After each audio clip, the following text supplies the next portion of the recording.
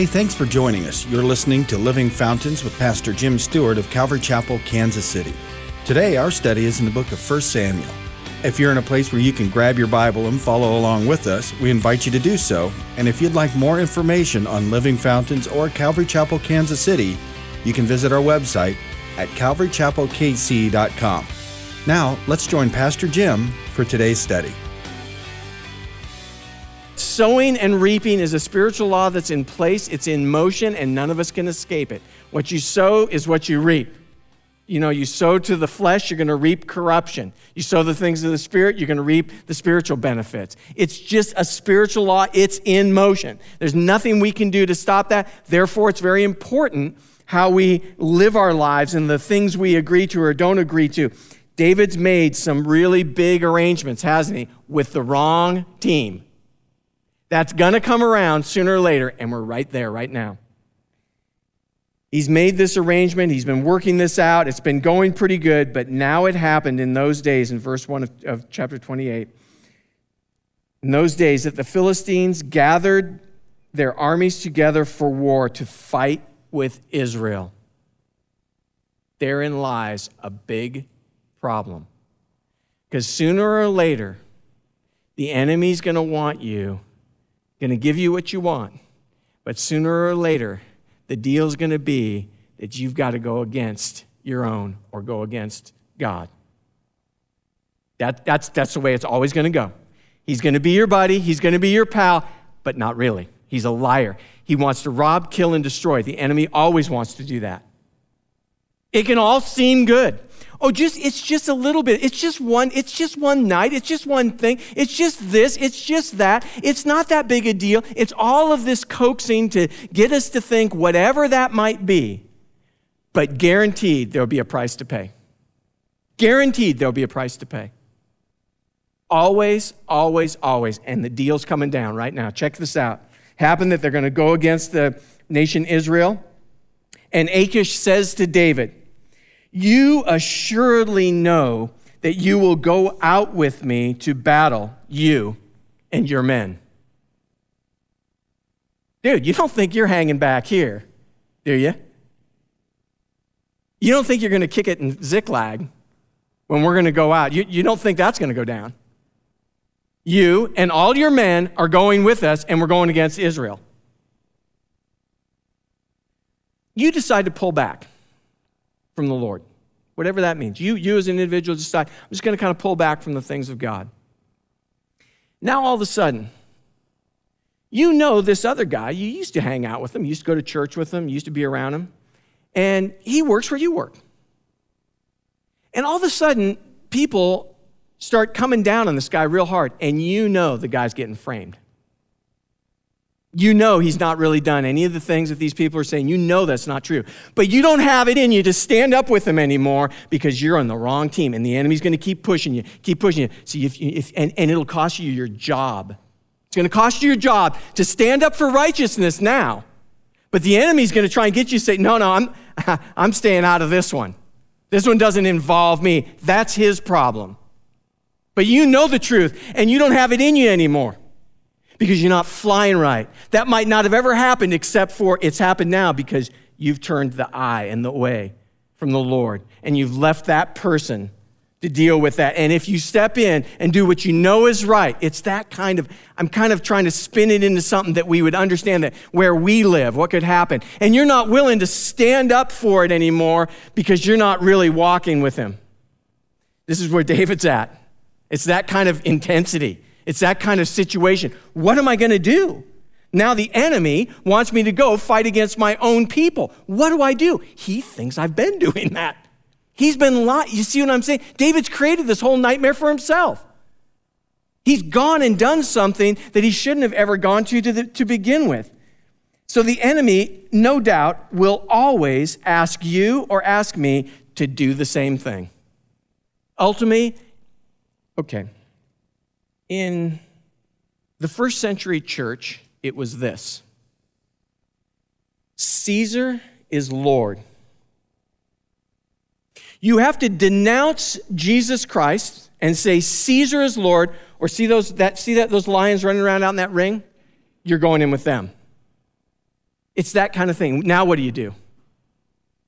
We'd like to think we'll go in with the lions. We'd like to think that. But instead they decide, no, you know what? We're going to throw your wife in first. But we won't throw your wife in if you'll denounce the Lord, you see, and say Caesar is Lord. See, the stakes get high. Satan plays for keeps. Are you kidding me? Satan wants your soul, and he doesn't care. But man, he makes it seem real palatable to all of us. And don't think we're all high and mighty here because we showed up on a Wednesday night. Praise God. But don't think we're any more righteous than anybody else, because I'm telling you, Satan knows just how to twist your deal and get your dialed right in on his frequency. He knows we have to be guarded. We have to be going his direction, the Lord's direction, so that we're sure that no matter what comes up, man, I'm staying with the Lord, period. I'm engaged in the right battle. But see, he's in this tough spot. David says to Achish, surely you know what your servant can do. He says, you know where I've been going. You know what's been going on. You can imagine, he's got to be spinning out. He's got to be freaked out about this situation. And therefore, this is what Achish says to David. Therefore, I will make you one of my chief guardians forever. Basically, he says, you know what, as a matter of fact, you're not only going, you're going to stand right next to me and you're going to be my bodyguard. Satan plays for keeps. But there's something that's very intriguing to me that I want to spend a little bit of time on, that I think is worth us spending a little bit of time on. Because it's not so much the situation, I think, for us tonight. We find ourselves in situations every day. All of us do. It's not so much the situation, it's how did we get in the situation? And that's what I really want to spend a little bit of time, because there's something going on that gets me, that gets you, that gets us in sometimes the situations we get into. And I think we're going to find some wonderful truths, some things that'll really help us today, tomorrow, and the next day. How did he get into this situation? As I observe all of this chapter, I just kind of look at, and this is my, 30,000-foot view, just looking at the chapter and kind of seeing what's going on. There's a lot of good activity that David's doing. Even though he's kind of doing reconnaissance missions, undercover missions, he's destroying kind of the enemy, and he's kind of doing these cool things. And it's this activity seemingly is really good, though it's not, just because there's all this activity doesn't necessarily really mean it's God activity. Doesn't really mean that it's the Lord that's leading him to do all of it, you see? There's a lot of activity. There's a lot of things that you and I can get busy doing that seem really good. The thing that's interesting, it doesn't mean because there's all this activity that it's necessarily spiritually motivated or God-driven. Actually, sometimes a lot of activity like that can be really, just like what we see here, David knows that he's not supposed to be where he is. David knows that. He's not supposed to be where he is. He's hanging out with the wrong team. He's gone hanging out with the enemy. He knows he's not supposed to be there. And this is what happens. Sometimes there's a lot of activity to seem spiritual that covers up carnality. David knows he's in this 50-50 spot. He knows, because carnal, the three types of believers types of people, we won't say all believers, three types of people that we find in 1 Corinthians. We find this clearly laid out for us by Paul the Apostle. There's the spiritual person, the person that's born again, regenerated, and following God, okay? Spiritual man, boom.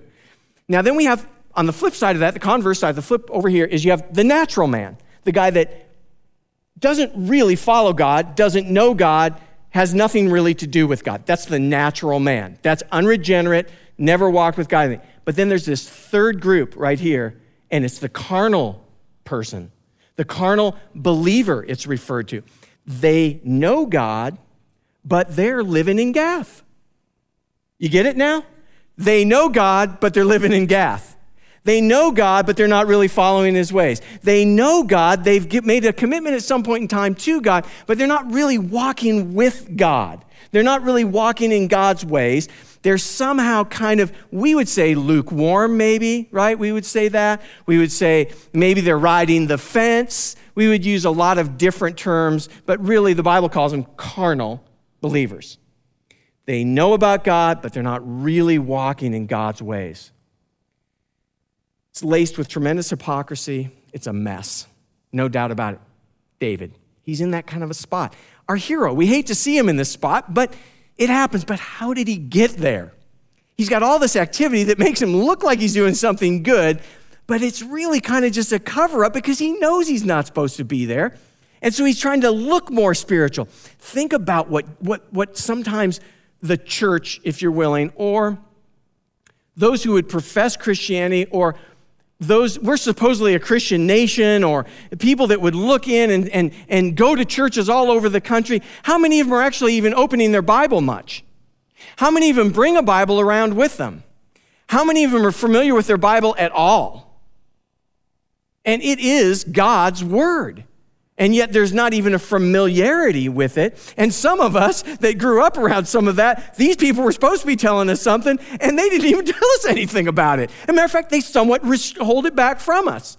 Some of you know who've grown up in different organizations where they're supposedly it's a Christian thing, but they hold back God's Word from the regular person.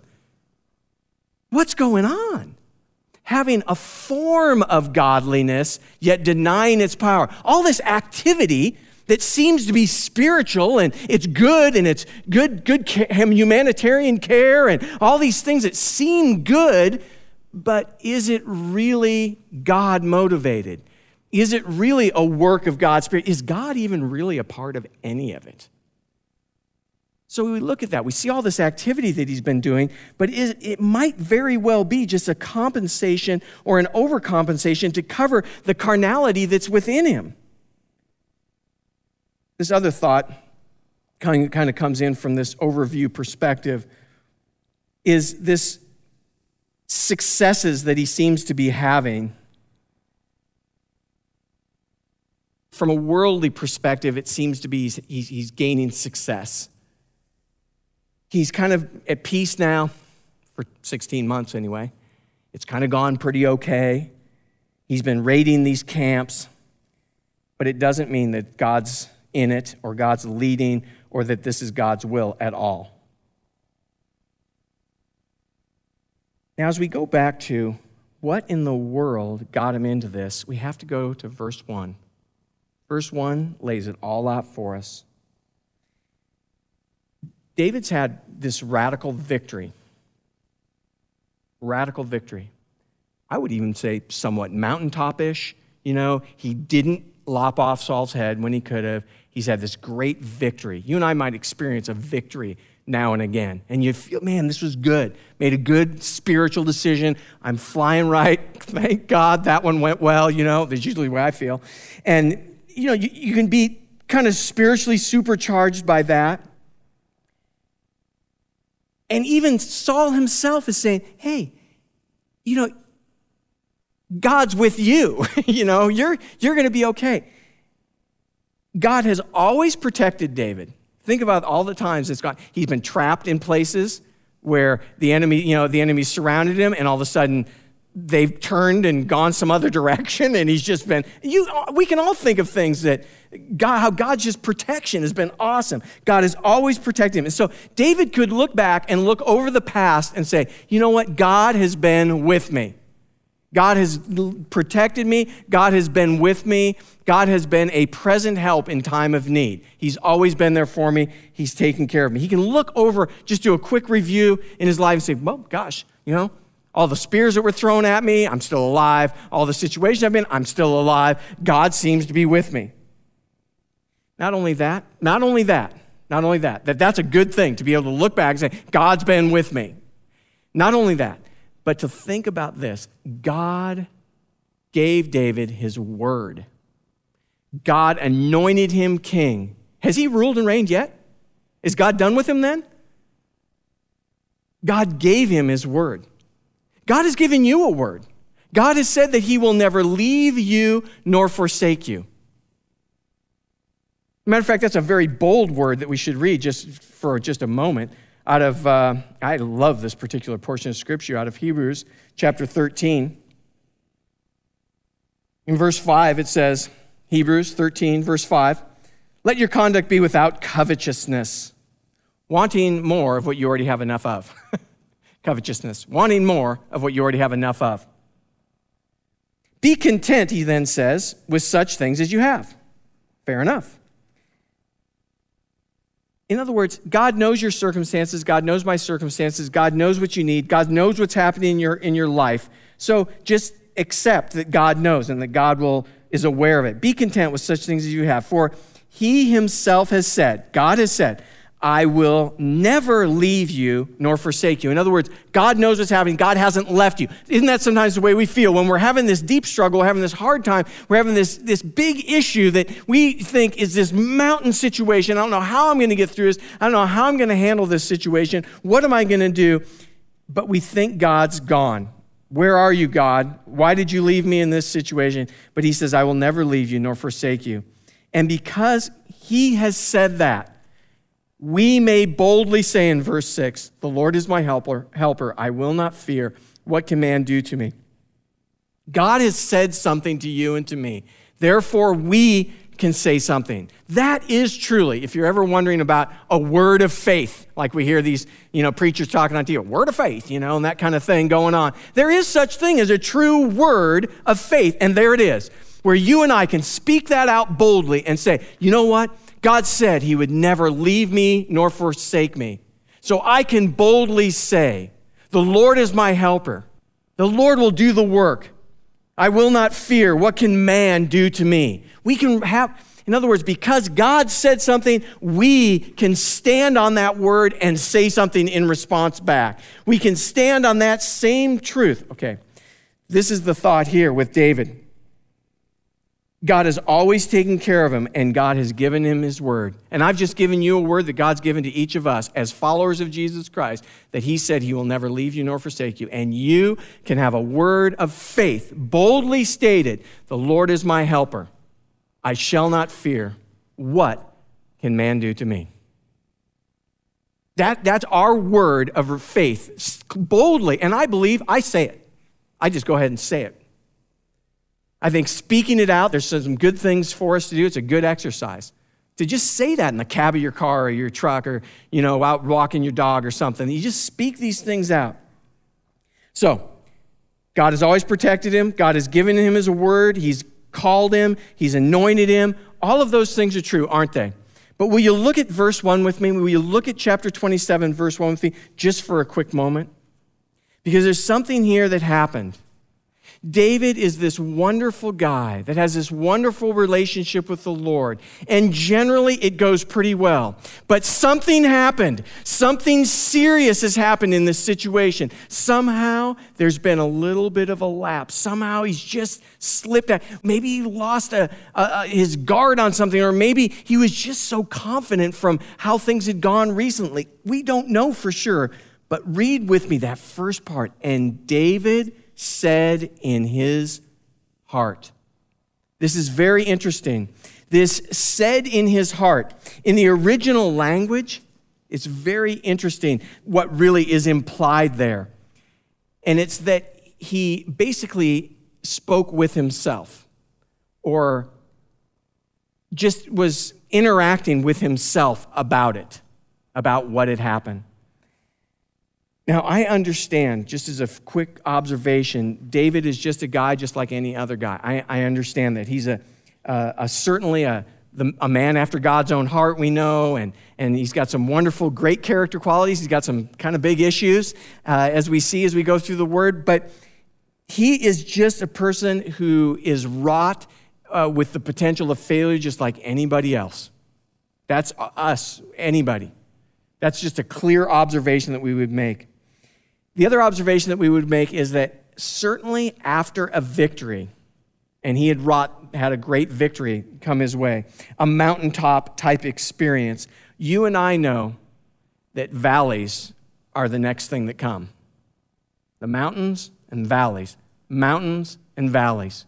The thing that you got to know, I've done a lot of hiking, done a lot of backpacking, climbed a lot of mountains, literally, seriously. And I am telling you, I have seen no trees at the top of any mountains of any height, okay?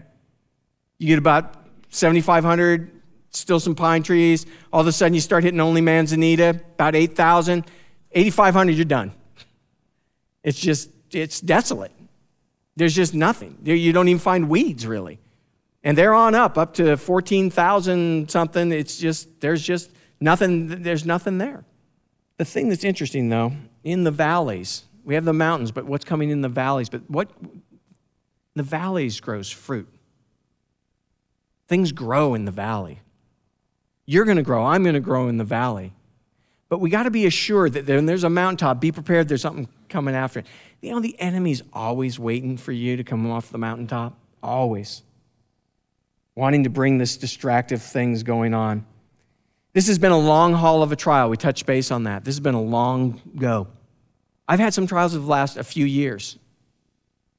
Some maybe longer, just lingering things, but I've had some really heavy, serious trials that have lasted a few years.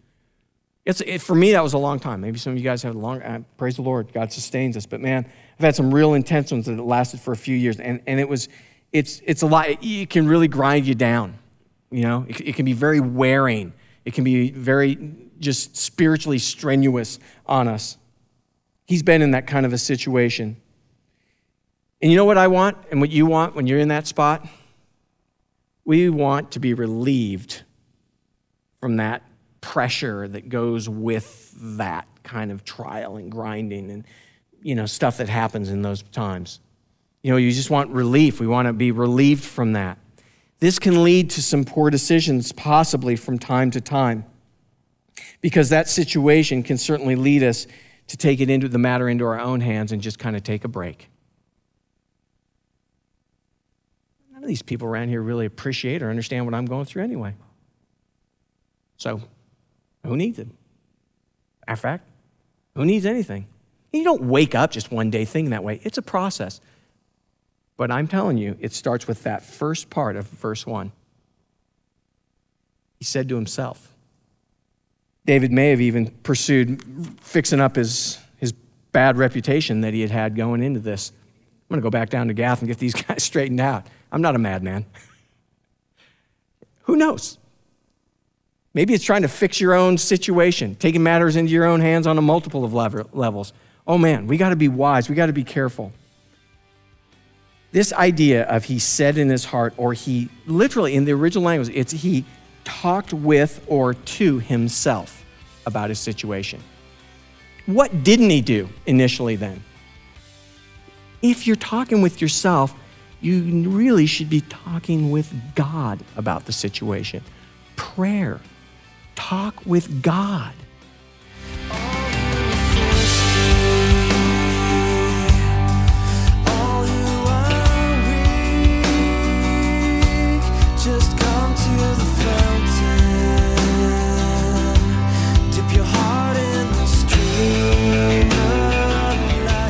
Hi, this is Pastor Jim. Thanks for listening today, and I know that some of you may have a tug on your heart that the Lord's just kind of speaking to you personally, and that you'd like to give your life to Jesus, or maybe like to give your life back to Jesus. Well, this is your opportunity. This is your time. Jesus said, "Behold, I stand at the door and knock. If anyone hears my voice and opens the door, I will come into him and dine with him and he with me." Jesus desires to have fellowship, personal relationship with us. And so he stands at the door of our hearts and knocks. He loves us. He doesn't force entrance into our lives, but he wants you to open the door and invite him in. And so I want to give you an opportunity right now just to pray a simple prayer of faith. Again, it doesn't matter whether you're driving or you're sitting at home or you're out on a walk with the earbuds in, whatever it might be, but this is your opportunity to give your life and get back to Jesus, or give it to Jesus, that you might have everlasting life. He wants to spend all eternity with you, and he wants you to have life abundant. So if you would just pray this simple prayer with me. Jesus, I want to invite you into my heart to be my personal Lord and Savior. I want to ask that you would forgive me of all of my sin. And I pray, Lord, that you would just take my sin and my old life and just give me a new life in you. I thank you, Lord, for forgiving me. I thank you for the new life that I have in you now. And I just ask that your Holy Spirit would come into my life and fill me to overflowing, that I might accomplish your purpose. Lord, that your will would be done now in and through my life. I give my life to you. I thank you for the new life I have. And I ask all this in Jesus' name. Amen. If you prayed and received the Lord into your heart today, we'd love to hear from you. You can contact us or another Bible teaching church in your area so you may be encouraged in your new journey. If you'd like more information about Living Fountains or Calvary Chapel, Kansas City, simply visit our website at calvarychapelkc.com. If you're in the Kansas City area and you'd like to join us for worship, we meet in Overland Park on Sunday mornings. The service times and directions can be found at calvarychapelkc.com. It's been great spending time with you today in God's Word, and we look forward to you joining us next time on Living Fountains. Jesus, come.